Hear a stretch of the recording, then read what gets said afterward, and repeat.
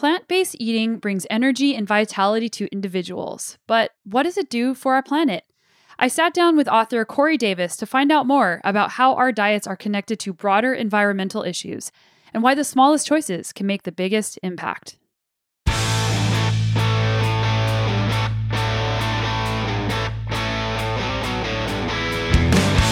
Welcome to the Sonia Looney Show. This is a podcast about high performance and well-being, and I'm your host, Sonia. And if you're new around here, I am a world and multi-time national champion in mountain biking, and I still race professionally. I'm a health and mental performance coach, a writer, a mom of 2 little kids, and I own my own business. And if you're not new around here, welcome. I'm so glad that you're back, and I'm so grateful that you are part of this awesome community and that we get to learn and grow together. We are part of the ecosystem, and if we can promote diverse crops, we will be adding to biodiversity and increasing the resilience of our food system to things like disease. I love that you said we are part of the ecosystem, because I think a lot of times humans view themselves as separate from, and this ecosystem is something that is for us. Yes, it's a very human-centric view where we tend to remove ourselves from nature, not realizing that not only are we part of nature, but we rely on those natural processes immensely for our own spiritual health and physical health as well. I just submitted one of my theory papers for my Master's in Applied Positive Psychology, or MAP degree, that I'm working on at the University of Pennsylvania. I recorded a podcast a couple weeks ago with my Mapster colleague, Eileen, and we talked about building a flourishing community and what our immersion week at the school was like, so you should check that one out. There's been a massive shift in my time management strategy since I started this master's program. They told us to allocate 20 to 30 hours a week for schoolwork, and I thought that maybe that didn't apply to me, and it turns out I was wrong. So I've been spending a lot of time on school. Basically, every moment that I have that I'm not with my kids. I've even had to reduce my training to accommodate school. And this is one of the things that I mean whenever I talk about intentional imbalance, which is something you might have heard me talk about on this podcast. What that means is that it's impossible to balance everything equally all the time. Sometimes you're going to have some primary goals that are going to mean that some of your other goals might need to not get the attention that they're used to getting. And you have to be okay with that decision, and that's the hardest part. So in terms of periodizing my goals, the summer was really dedicated to recording a lot of podcasts.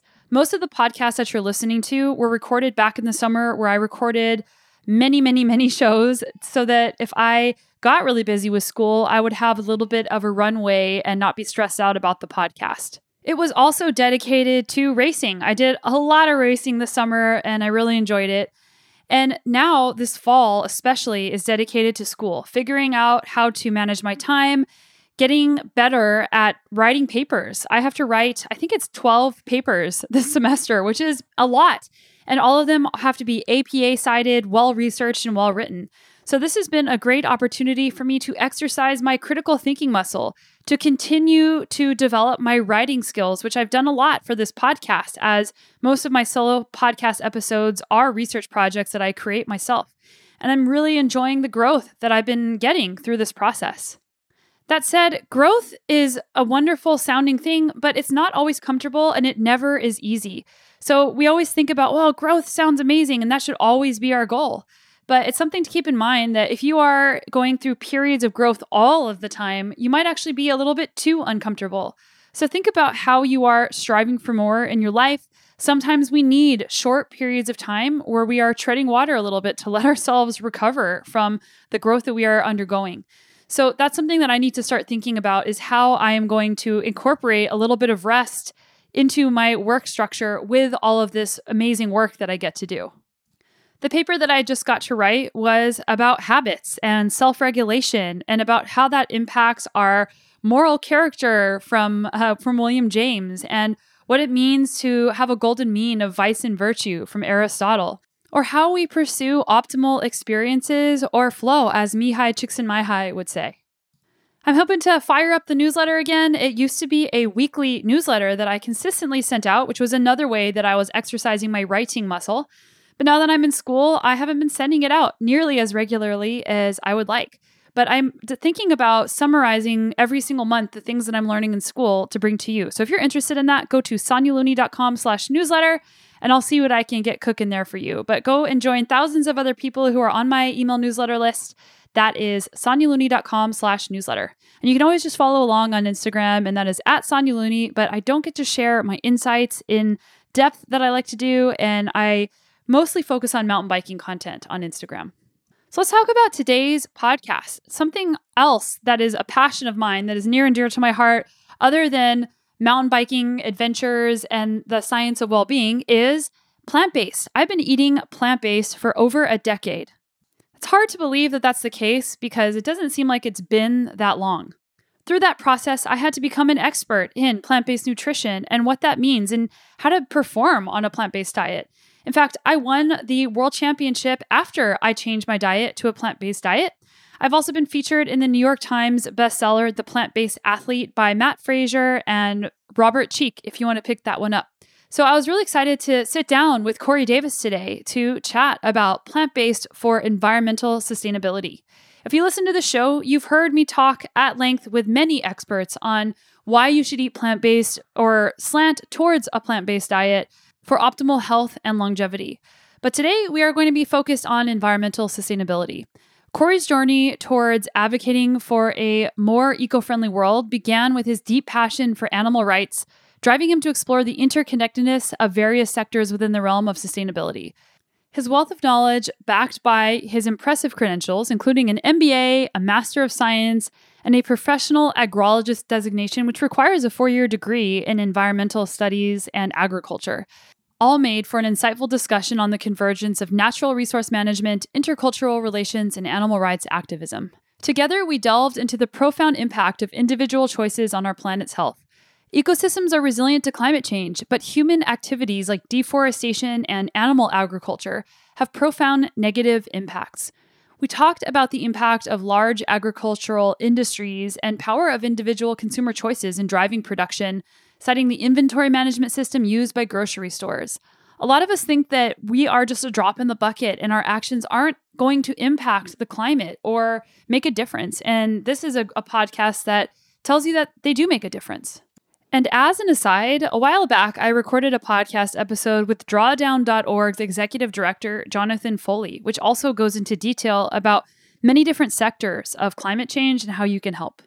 I made sure that that is linked up in the show notes, and I highly encourage you to listen to that episode as well. So let's take a second to talk about the power of plant-based living. We discuss the environmental benefits of embracing plant-based protein sources such as tofu, lentils, and peas, which require significantly less water than their animal-based counterparts. Those staples are a regular part of my diet and my children's diet. It's remarkable how such small dietary shifts can result in measurable reductions in water usage and pollution. Something that people worry about is that the food won't taste good if they eat lentils or tofu, and I can assure you that it does. And there are so many great recipes out there. I've had many great guests to share their recipes, and one of them is linked up in the show notes. As a quick reference, I would say download the Oshi Glows app or get any of those cookbooks. All of those recipes, including the desserts, are delicious, healthy, and easy to make. So perhaps the most eye-opening moment of our conversation was when Cory revealed the staggering potential of a global shift towards plant-based diets and rewilding lands currently used for pasture and animal feed crops. The numbers were astounding. The potential to sequester a remarkable 16 years worth of carbon from our atmosphere and a 66% chance of meeting the Paris Agreement goal of limiting warming to 1.5 degrees Celsius. This is so incredibly important and so profound. The thing that I liked about Cory is that he is pretty moderate, and I listened to him on other podcasts. He is the first person to call it out if somebody misquotes the data. He also recommended the website ourworldanddata.org, ourworldanddata.org. Emily Oster, who has also been a podcast guest, has recommended this website too. So can we make an impact? And if so, how do we do it? Tune in to hear from Cory Davis and learn how we change our future and the future of our planet. Some key takeaways today are plant-powered proteins, opting for plant-based proteins, and making sure that you're getting enough protein, where you can check out the book, Plant-Powered Protein, and Cory Davis is one of those authors, along with Vasanto Molina and Brenda Davis. And that's right. Brenda Davis is Cory's mom. She is one of my very good friends. She is an award-winning and well-known plant-based dietitian. And she has been on this podcast multiple times, and she will be back on the podcast to talk about the nutrition aspect of plant-powered protein. And as another aside, I'm actually in that book as well on the plant-based athlete section, and that was a really nice surprise. Cory and I talked about the beef and dairy dilemma and how cutting back on these products can significantly reduce greenhouse gas emissions, water usage, and land usage. And again, we're saying cut back. We're not saying you have to eliminate it completely. And I think that a lot of people think that everything has to be all or none. But really, small actions make a big difference. We talked about collective impact and how small choices we make every day towards a more sustainable future matter. I don't want to give it all away, so we're going to get into the podcast in just a moment. But first, I wanted to tell you about a habit that I do every single day. There are many habits I do daily, but one of them is taking a multivitamin. And as I mentioned, I do eat a plant-based diet, and I aim for as much diversity of foods as I can. But I like having backup, and that's where Previnex comes in. All of their products, including their multivitamin, are pharmaceutical grade and tested so that the ingredients listed on the bottle are actually the things that are in the capsules. The supplement industry is not regulated by the FDA, so supplement companies can pretty much put whatever they want in the supplements and you won't know the difference. So that's why I trust Previnex. My body is something that I try to treat with utmost respect. And since I started taking Previnex over a year ago, I notice a lot more energy. My husband noticed it as well, and now he takes it every single day. And he was somebody that would only sporadically take a multivitamin. And he feels so good taking Previnex that he is very consistent with that. So if you're thinking, yes, this sounds good, I don't really know a lot about the multivitamin that I'm taking, or maybe you are thinking about starting to take a multivitamin, head over to Previnex.com, check out all their products. The multivitamin, of course, is my number one favorite, but the Immune Health Plus is also one that I've been taking, especially since my son is in preschool and it is getting to be that time of year. So use the code SONYA15, that is all lowercase SONYA15, SONYA 15 at checkout to get 15% off your first order. And it's also linked up in the show notes. All right, so let's dive right in. Here is Cory Davis. Cory, welcome to the show. Thank you so much for having me, Sonia. It's so fun to finally meet you, as we were just talking about, because I've heard about you for many years from your awesome mom. And it's just kind of funny to think like, Brenda's your mom. And I know Brenda as Brenda, and how people think about your parents and how you think about your parents. And yeah, it's just really fun. Thanks so much. I'm so happy to be here. And I'm glad that you and my mom have already established a relationship. She's told me so much about you. So how did you get interested in environmental sustainability? Well, first, I've been passionate about animal rights for as long as I can remember, and really put that into action in 2003 to 2004 on the Compassion for Animals Road expedition. And one thing that really hit home for me was the environmental impacts of food. It just kept coming up. So I started to develop an interest in that. And in that care tour, I went around giving cooking demonstrations on environmentally friendly foods. And that kind of kicked off my thinking patterns. And then when it was time for me to go to college, I started in the social sciences and I took ecology and biology. And I had an environment club there as well. And the link, I just kept finding that link between the environment and the food we eat. And that really compelled me to further my education in environmental sciences and environmental planning. And my career just took me there. So now a professional agrologist, where my specialty is in environmental conservation, it just seems like my life culminated to that point. Yeah, so from a young age, it sounds like this career and this passion has been building, and it's funneled you into this becoming an agrologist. That is correct. Yeah, so I think a lot of times when people think about environmental sustainability, they don't think about all the different sectors. They think about, well, I'm going to get like a low flow toilet, or I'll turn the lights off, or I'll recycle. Like all these things are important. But can you talk about how there's different sectors in the environmental sustainability space? Yes, those are all really good points. And I highly encourage everybody to continue minimizing their impact on the environment through low flow toilets. Don't water your lawn, recycle. All of that is really good. And I want to encourage people to continue doing that. But of course, there's a number of different industries that are making profound influences on ecologies in North America and indeed the rest of the world. And it's really difficult to start to parse out and create categories because a lot of these things are related to each other. Of course, the influence of fossil fuel industries on agriculture is also profound. There's a huge link there. But when I think about what is the biggest impact on our planet, that in no doubt in my mind is agriculture. No doubt in my mind. Of course, the energy sector as a whole creates the most greenhouse gas emissions, creates about 60% of all emissions on the planet. And that's no joke.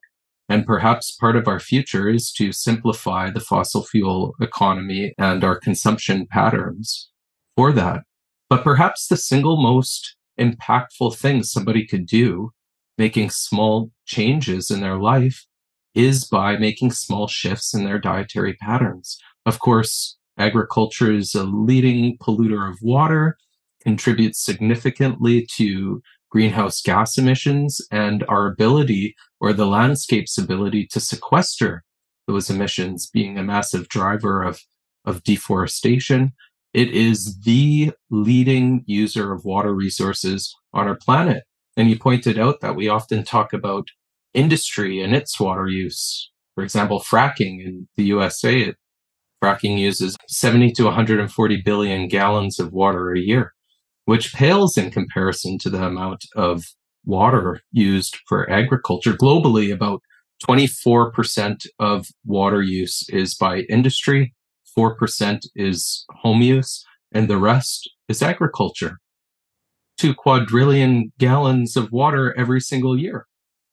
And the funny thing is that for every resource intensive food product out there, there's alternatives that are not.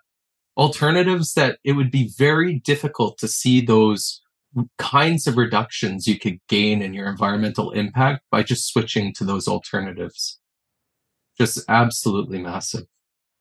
Can you talk more specifically about some of the water use? Like you mentioned, is it 2 quadrillion gallons?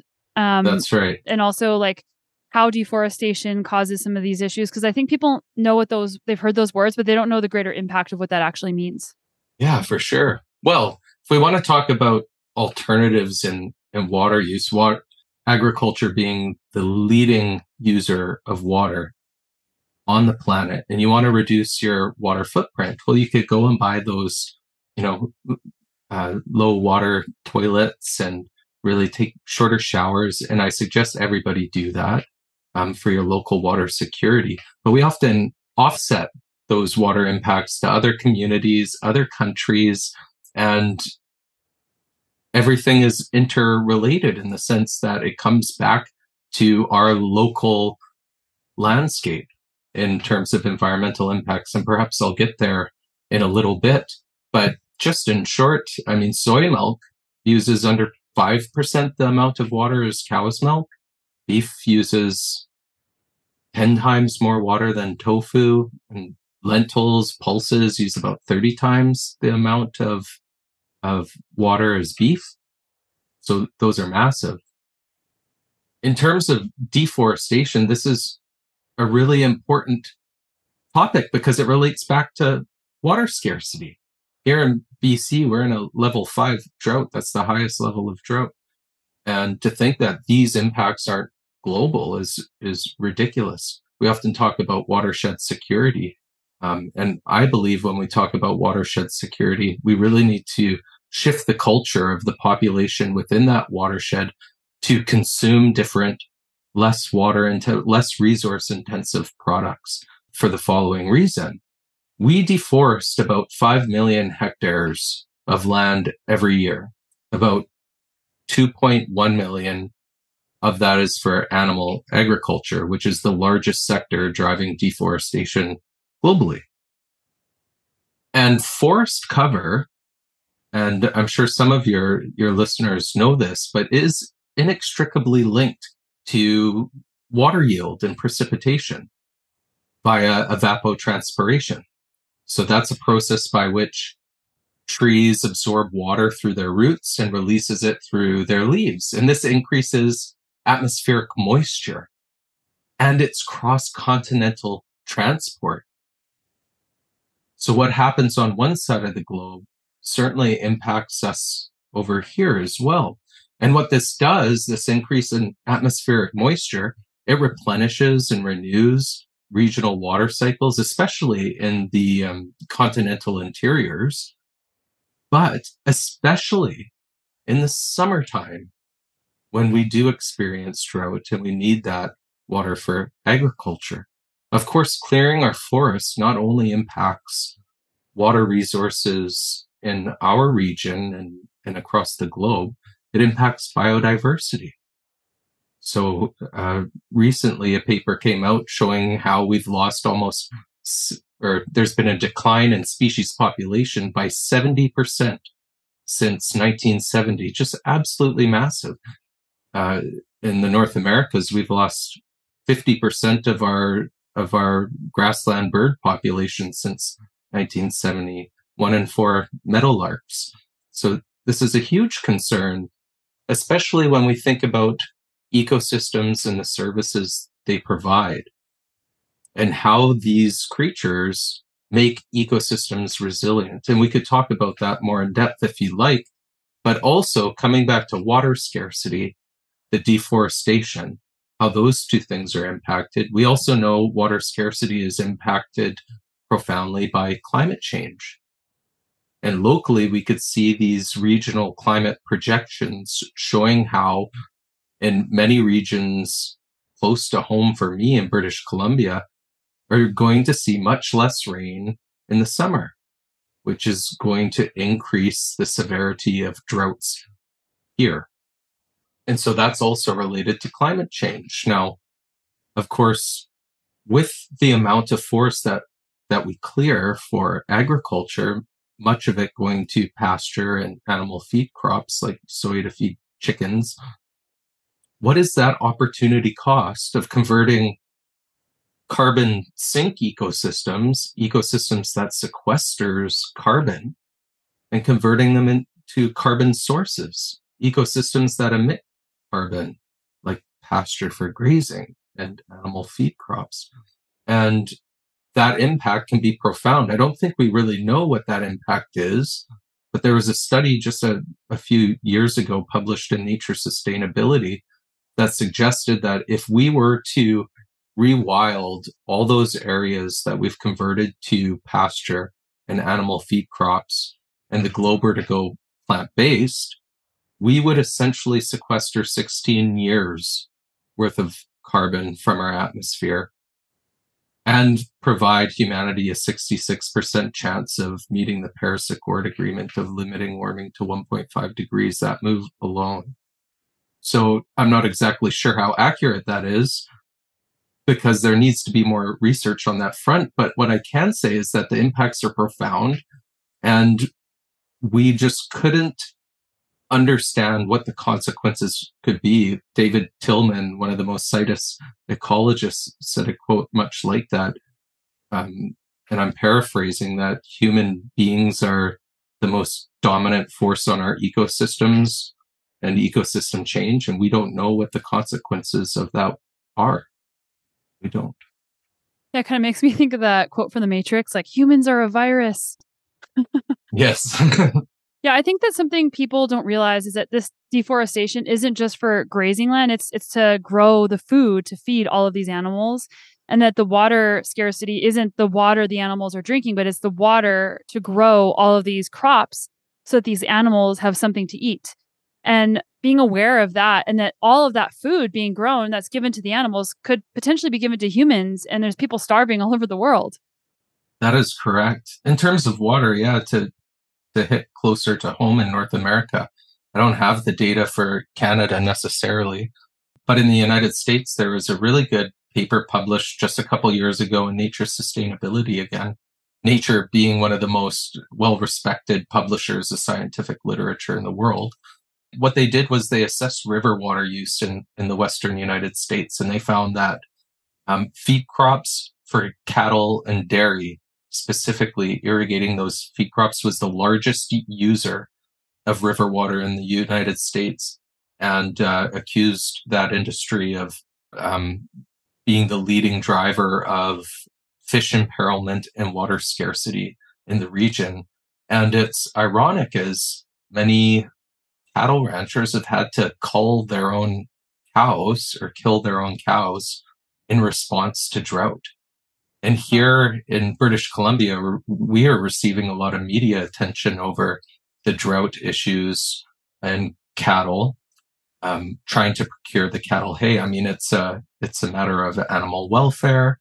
It's our neighbors' livelihoods who are ranching the cattle, and they fear large losses in their industry if we don't support them. But what I think people don't recognize is, well, what is hay? First of all, we're trying to get all these cattle ranchers hay and sourcing it from all over. Hay is irrigated crop.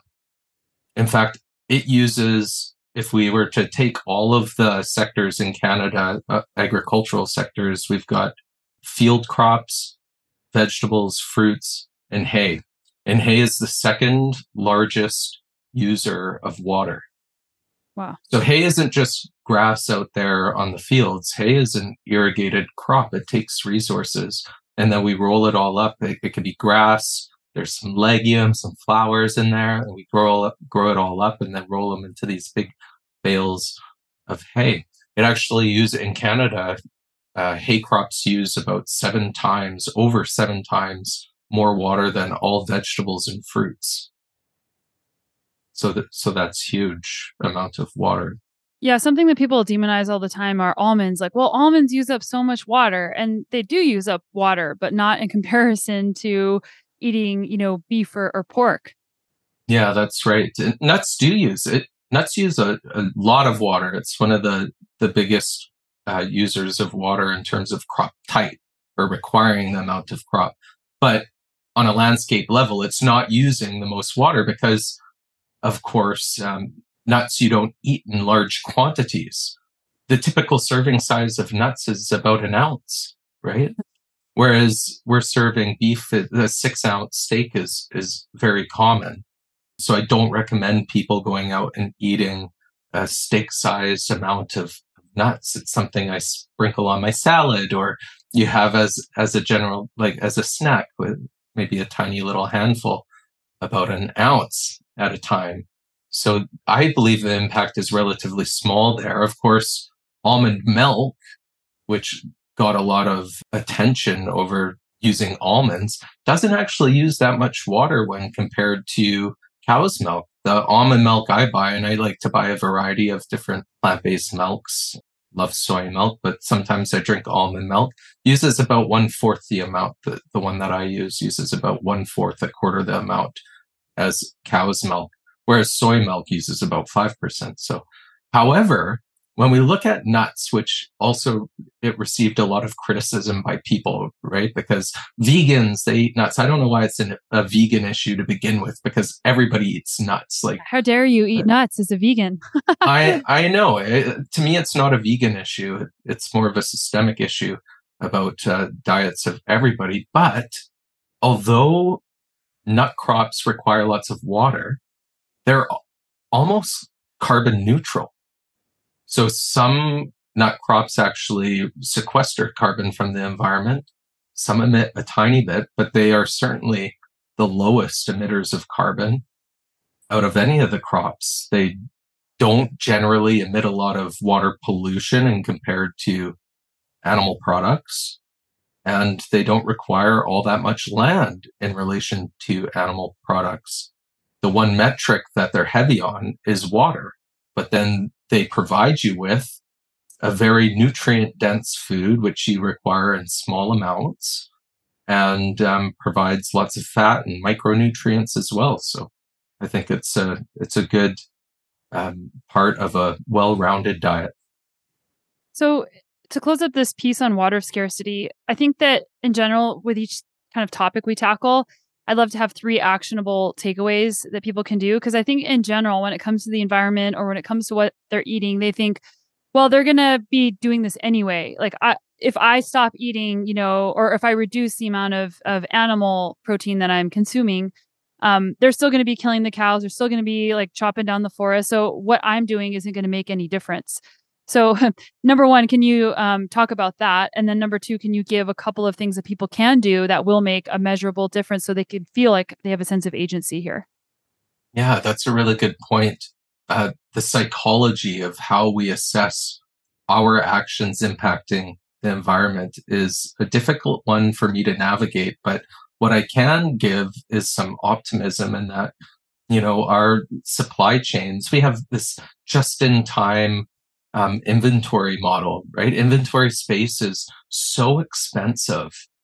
So what your grocery stores do is there's warehouses that store a lot of the products. And when a product goes over the counter, it scans in the barcode. And right then and there, it's documenting that one item has been removed from the shelf. And it's going to tell its just in time delivery system model to get in a new one, right? And so that's being tracked. And if you don't buy that, then they're not going to get a new one. Then they're not going to order another one for a warehouse. And so I truly think that our individual consumer power does hold sway over production. It's simple supply and demand. And over time, the supply will adjust to demand. And your personal choice could result in many animals not meeting their end for the dinner plate. And I think that's a profound impact that we have, really impactful. So, yes. And by the way, when we normalize those behaviors and we share foods that are responsible with our friends and family, that's tailored to their palates, I truly believe that creates a huge impact as well. My in-laws right now are living with me, and they are hardcore omnivores. They were eating meat 3 times a day. And we started having vegan dinners together, and I make them dinners. And my mother-in-law, she learned how to make vegan dinners. So she cooks for us. We cook for them. And now that we've normalized this eating habit and they got used to it and they love the food I create, they are going to take this back to China. They're from China. They're going to take this tradition of a vegan dinner back to China. And they're going to share that with their friends too, right? So I think that's a huge impact. Yeah. A study that I read in Plant-Based News not all that long ago, it cited a study that looked at 3 different universities, and they sort of flipped the lid on how they're offering food at their cafes.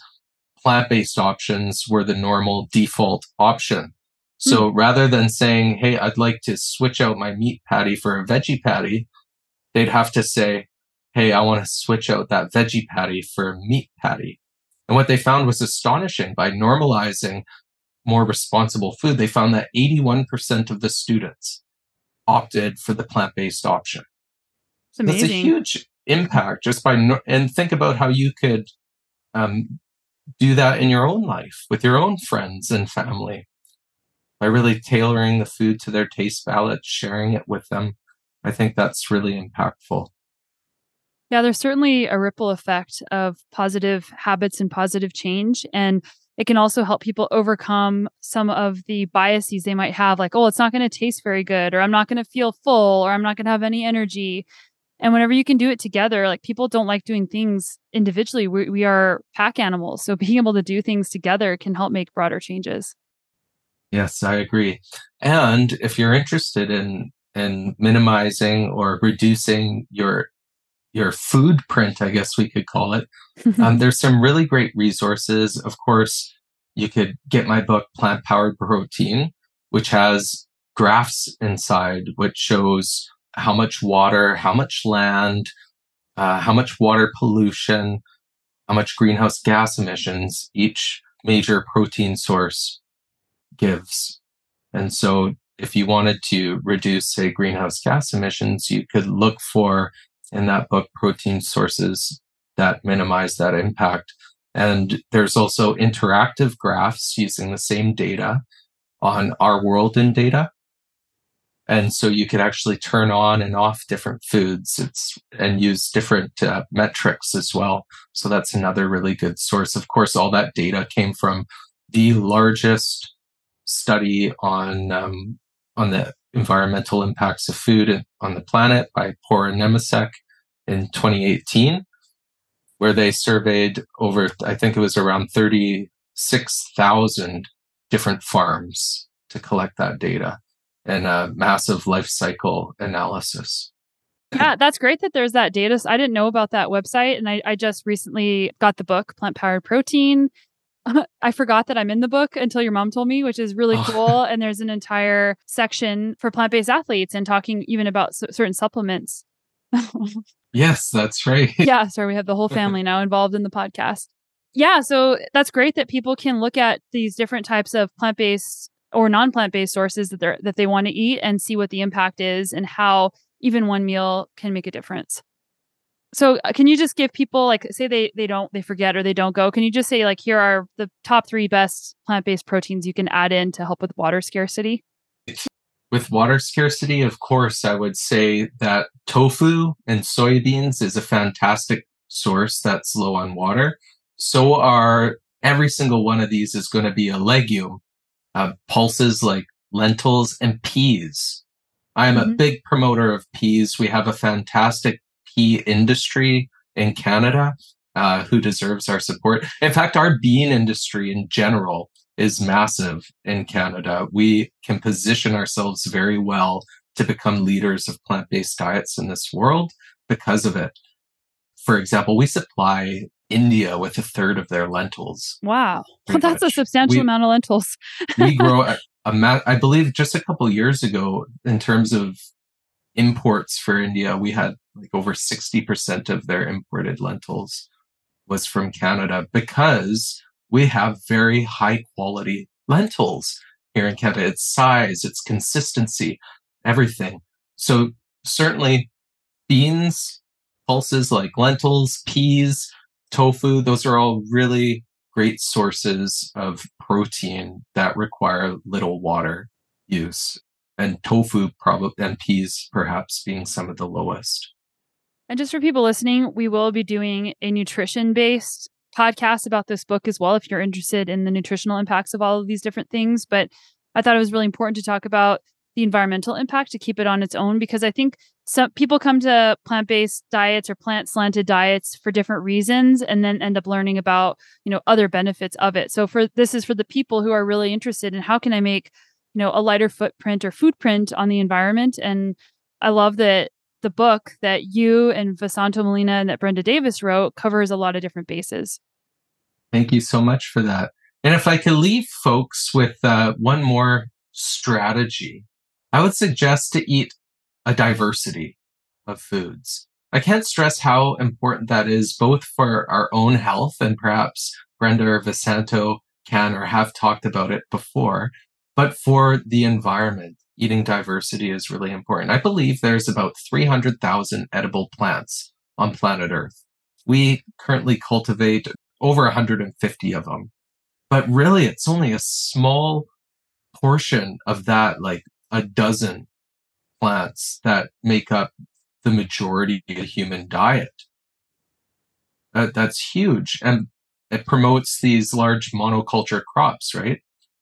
We'll plant a few different species of plants. And within that, we're reducing the amount of subspecies, like varieties of each plant. We're losing a lot of our heritage varieties and so forth. But what that does is it creates these huge, enormous, vulnerable crops. Imagine a disease comes into North America and attacks corn, something that impacts corn. Well, we've just lost huge swaths of our agricultural production. Eat a variety. If we could promote agrodiversity, which, as the United Nations describes, is a part of biodiversity, agrodiversity, eating a diversity of different crops, diversity in your diet, contributes to biodiversity. We are part of the ecosystem. And if we can promote diverse crops, we will be adding to biodiversity and increasing the resilience of our food system to things like disease. I love that you said we are part of the ecosystem because I think a lot of times humans view themselves as separate from, and this ecosystem is something that is for us. Yes, it's a very human centric view where we tend to remove ourselves from nature, not realizing that not only are we part of nature, but we rely on those natural processes immensely for our own spiritual health and physical health as well. Not to mention things like recreation, which I absolutely love. But yeah, we are certainly part of the environment, and it's really important to not remove ourselves so much. It's really interesting that Eurocentric view of there being wild lands and then civilized lands that we have taken over and manage for human needs. Prior to Europeans coming to Turtle Island, what we now call North America, Indigenous people didn't really view it that way. It's a really European centric way of viewing lands. There wasn't wild lands and then their home. The land was just their home. And I think that's really inspiring for me to try and get myself to see things differently through different lenses. Yeah, I think that just generally speaking, a lot of us would benefit from taking a broader perspective and learning from people that may see the world different from us because there's so much to learn from them. I couldn't agree more. More perspectives is certainly beneficial, and as we know, diversity of perspectives drives innovation. It helps people think in different ways. It's healthy for the mind. So I love to talk about pollutants now because I don't think that's something that people think about a ton. Sounds good to me. In terms of pollutants, like water pollutants, there's air pollutants, and then there's water pollutants, and then pollutants that leaches into our soils and so forth. But I don't think a lot of people know this, and this might be enough to just get people to think about their diet. Just in this one example, in the United States, about 18,000 people a year unfortunately die as a result of agricultural air pollution. Wow. I believe don't quote me on this, but it's around this. Around 16,000 of those are related to food that we grow. The others more industrial agricultural products, biofuels and so forth. But 80% of deaths related to air pollution from agriculture for food are animal agriculture. And that just reminds me of Howard Lyman, the Mad Cowboy, and his story about his brother passing away related to pesticides. So there's air pollution, but there's also water pollution, perhaps the most profound impact. Nitrates are the most ubiquitous or the most frequently found water pollutant on planet Earth. And of course, it's suggested that it's linked to cancer and all other kinds of human illnesses, but livestock in particular, and nitrates, they comes from manure and fertilizer, things like that we put onto our crops. But animal manure from livestock alone contain 150 different pathogens, 6 of which, Campylobacter, Listeria, E. coli, Salmonella, Cryptosporidium, and Giardia, I believe, responsible for about 90% of all foodborne and waterborne illnesses. Now, around the world, millions of people die every year from water pollution, and that disproportionately impacts children. Yeah, people take it for granted that we can just turn on the faucet and drink clean water. We can take a shower without, traveling is a great way to experience other, if you have the means to do so. Not everybody does, but if you do have the means to do so, you realize things that are a privilege, like getting your trash picked up or being, running your toothbrush under the water to brush your teeth and not getting sick. Like those things are a privilege that make us blind to some of these things that we just might not think about because we've just never been exposed to it. That's right. It's a privilege, especially in large municipalities, because there's lots of communities out there that don't have water treatment options or don't have the resources for water treatment within Canada, right? And mistakes can be made as well. It reminds me of report, an expose from the Nonpartisan Government Accountability Office, or the NRDC, who took freedom of information requests from the Environmental Protection Agency in the States. And what they found was shocking as it relates to concentrated animal feeding operations, or CAFOs, where chickens and pigs live. Some live their whole lives in CAFOs, and where cattle end up. Of course, cattle feed on like our picturesque landscape of pastures, but in the fall, they get auctioned off to feedlots, which are essentially concentrated animal feeding operations or factory farms. Anyways, this expose found that not only are the impacts to water profound, and we could talk about that a little bit, but it disproportionately impacts low-income communities and minority communities.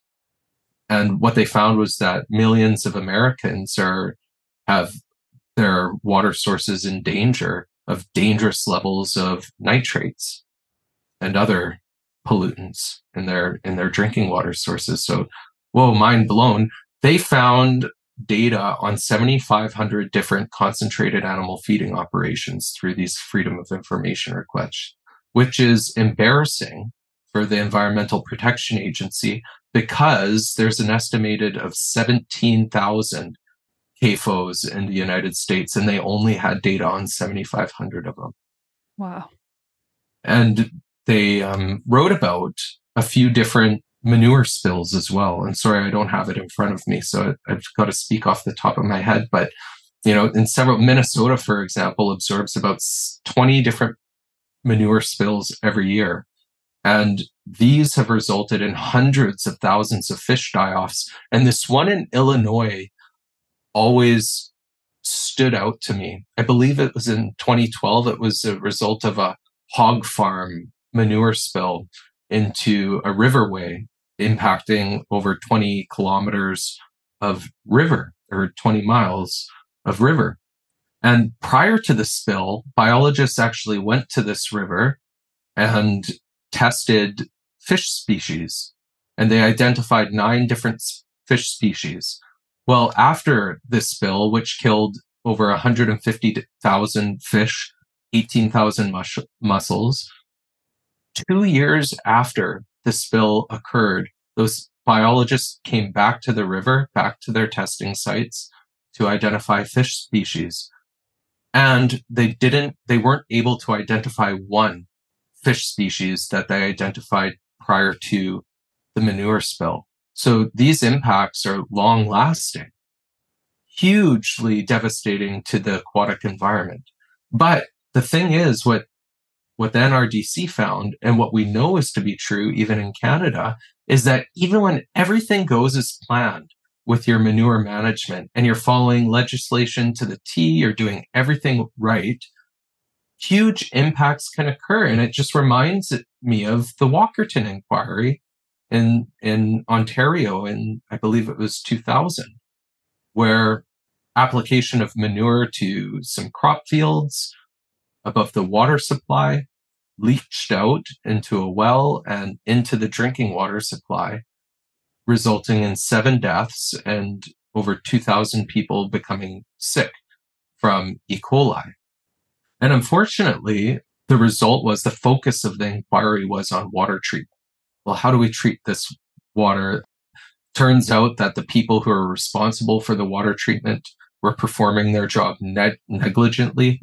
They weren't testing the water properly. They didn't report on it properly. They didn't respond to elevated E. coli levels. And so that was the focus of the inquiry. However, what I found shocking was that there was very little focus on the rancher, the person who created this manure, applied it to the environment, and have it leach into the water supply, right? Because of the impact that manure can have on our water bodies environmentally as well. And it impacts wildlife, not just humans, but the focus was on the water treatment. And the reason why was because the rancher, the person who is responsible for managing the manure, did everything right, followed the legislation. There was nothing he did wrong legally. So, of course, the inquiry focused on something else. But that just goes to show that even when everything goes as planned,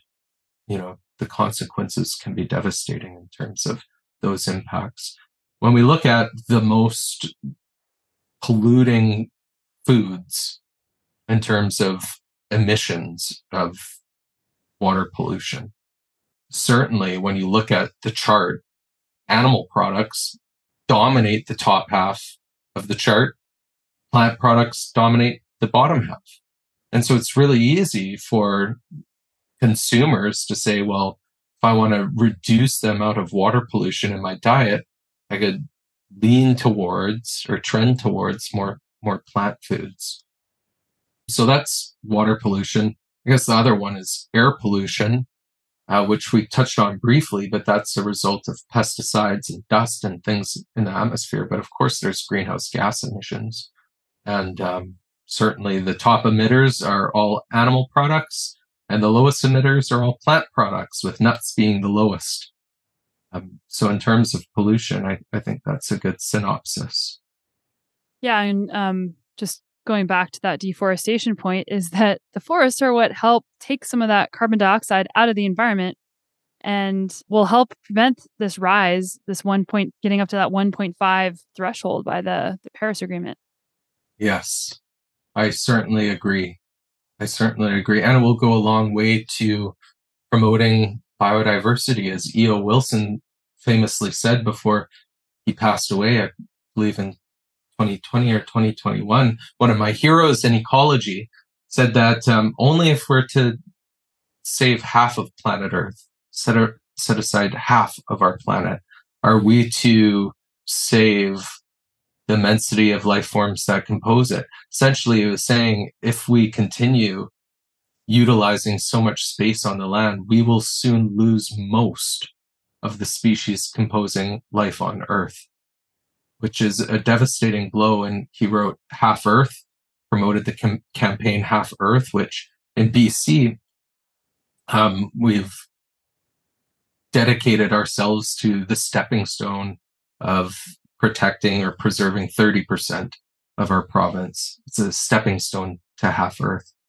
But if we're going to get to Half Earth and save most of the species that compose life on Earth, I don't see how we can do that with our current mode of agriculture. Because of course, half of the planet, half of the habitable land on the planet, the other part is glacier and sand, barren areas. Half of the habitable area of the planet is dedicated to agriculture. And 80% of that is for animal agriculture. Yeah, can you say that again? Because that's a really big stat. Half of all the habitable land on planet Earth is used for agriculture. And 80% of that is used for animal agriculture, which only produces about 16 to 20% of global calories. You can see how inefficient that is. And with that comes deforestation to make space for pasture.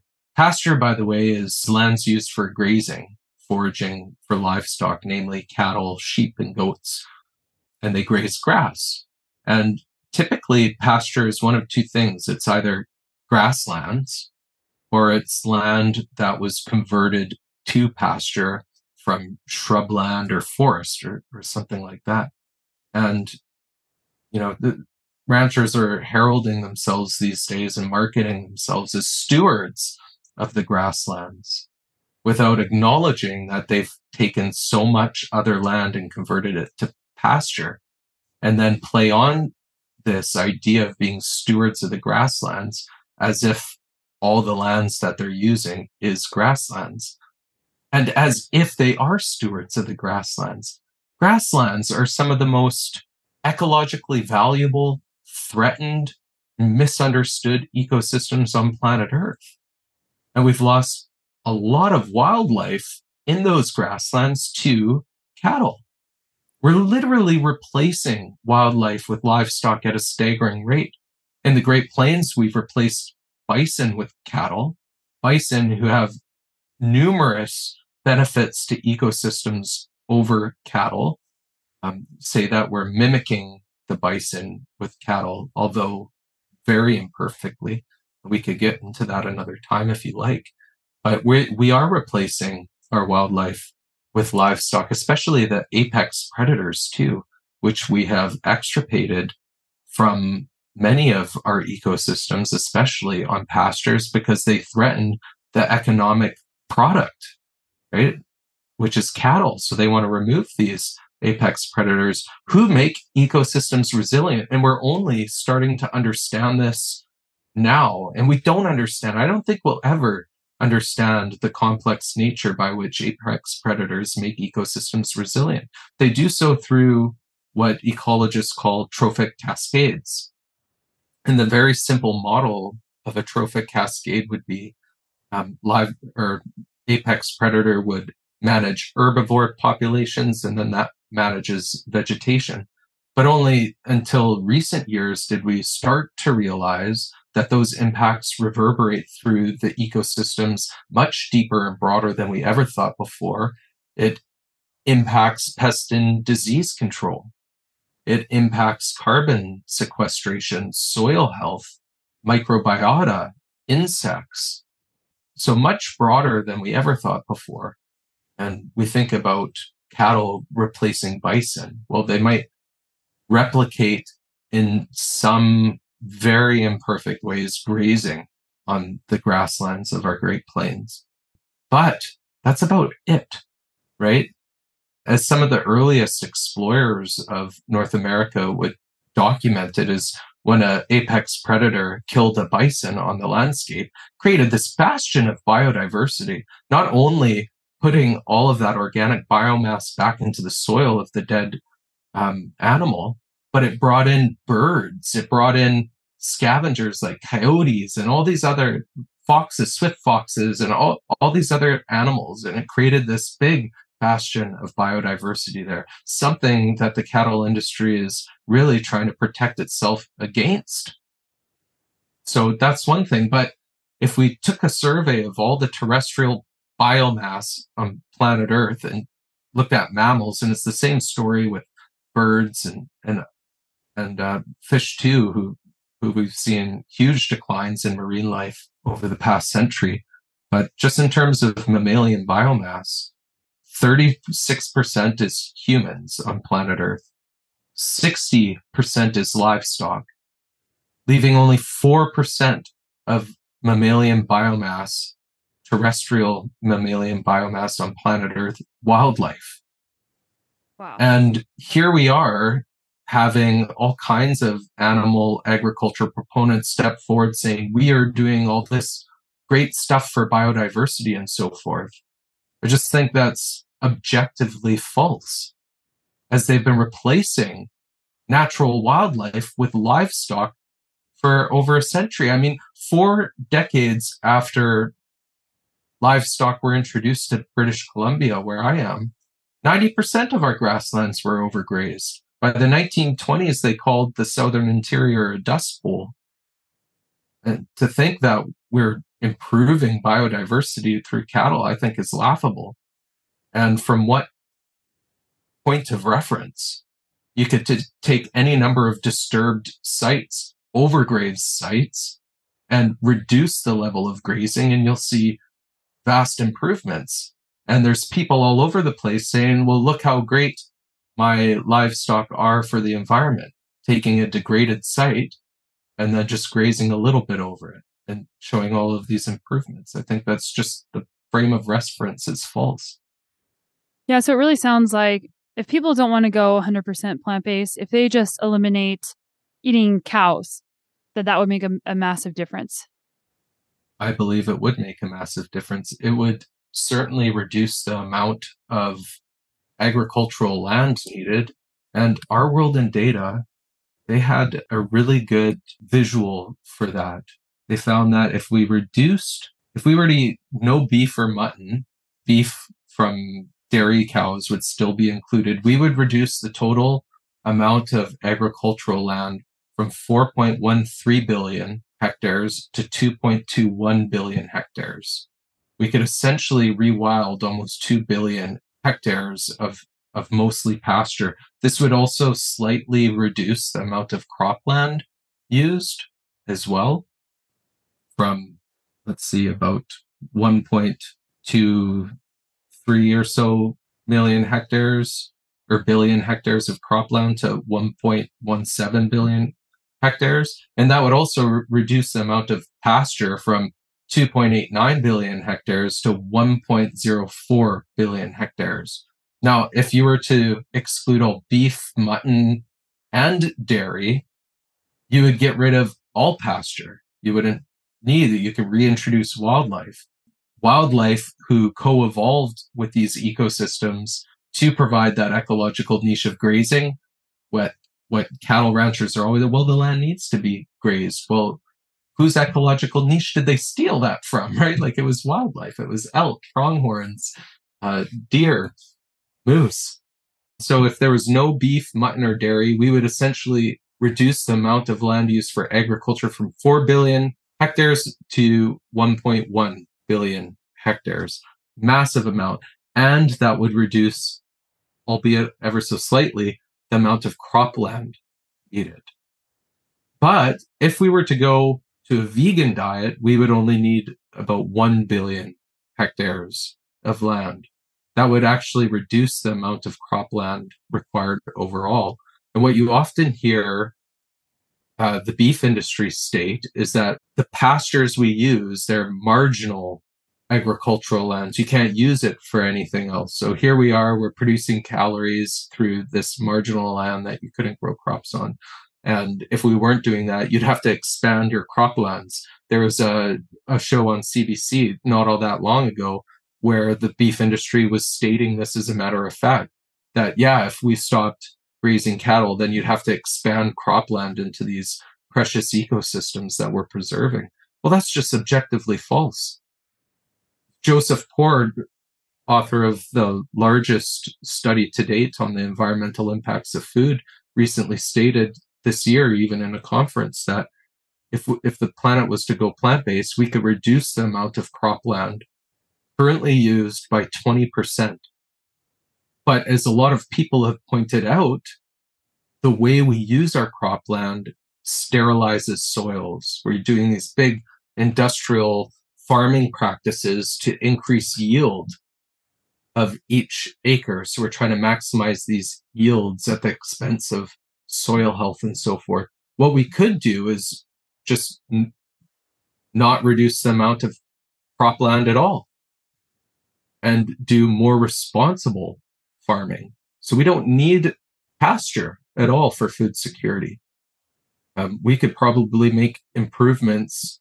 We could feed everybody a healthy diet, a plant-based diet, and we would have an excess of cropland, which we could then use for innovative agricultural farming and research, promote agrodiversity, promote more regenerative farming practices, more permaculture, more agroforestry, and more things like this, and not have to worry about that yield threshold as much as we do today.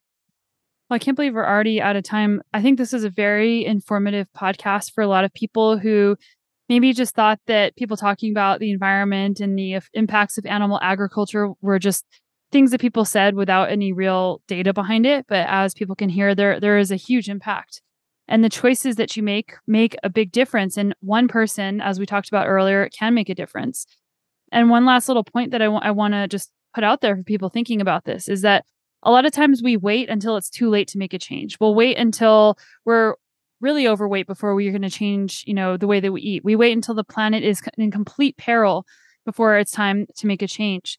So how can we as a group of people, and how can you as an individual try to plan in advance so that it's not too late? And that psychology piece, I think, is a missing piece that needs to be talked about more when it comes to making big changes for our individual health and also for the planet and for the animals. I couldn't agree more. And every little shift helps. So, Cory, where can people find your book and more about you? You can find our book at amazon.ca or .com or at your local bookstore.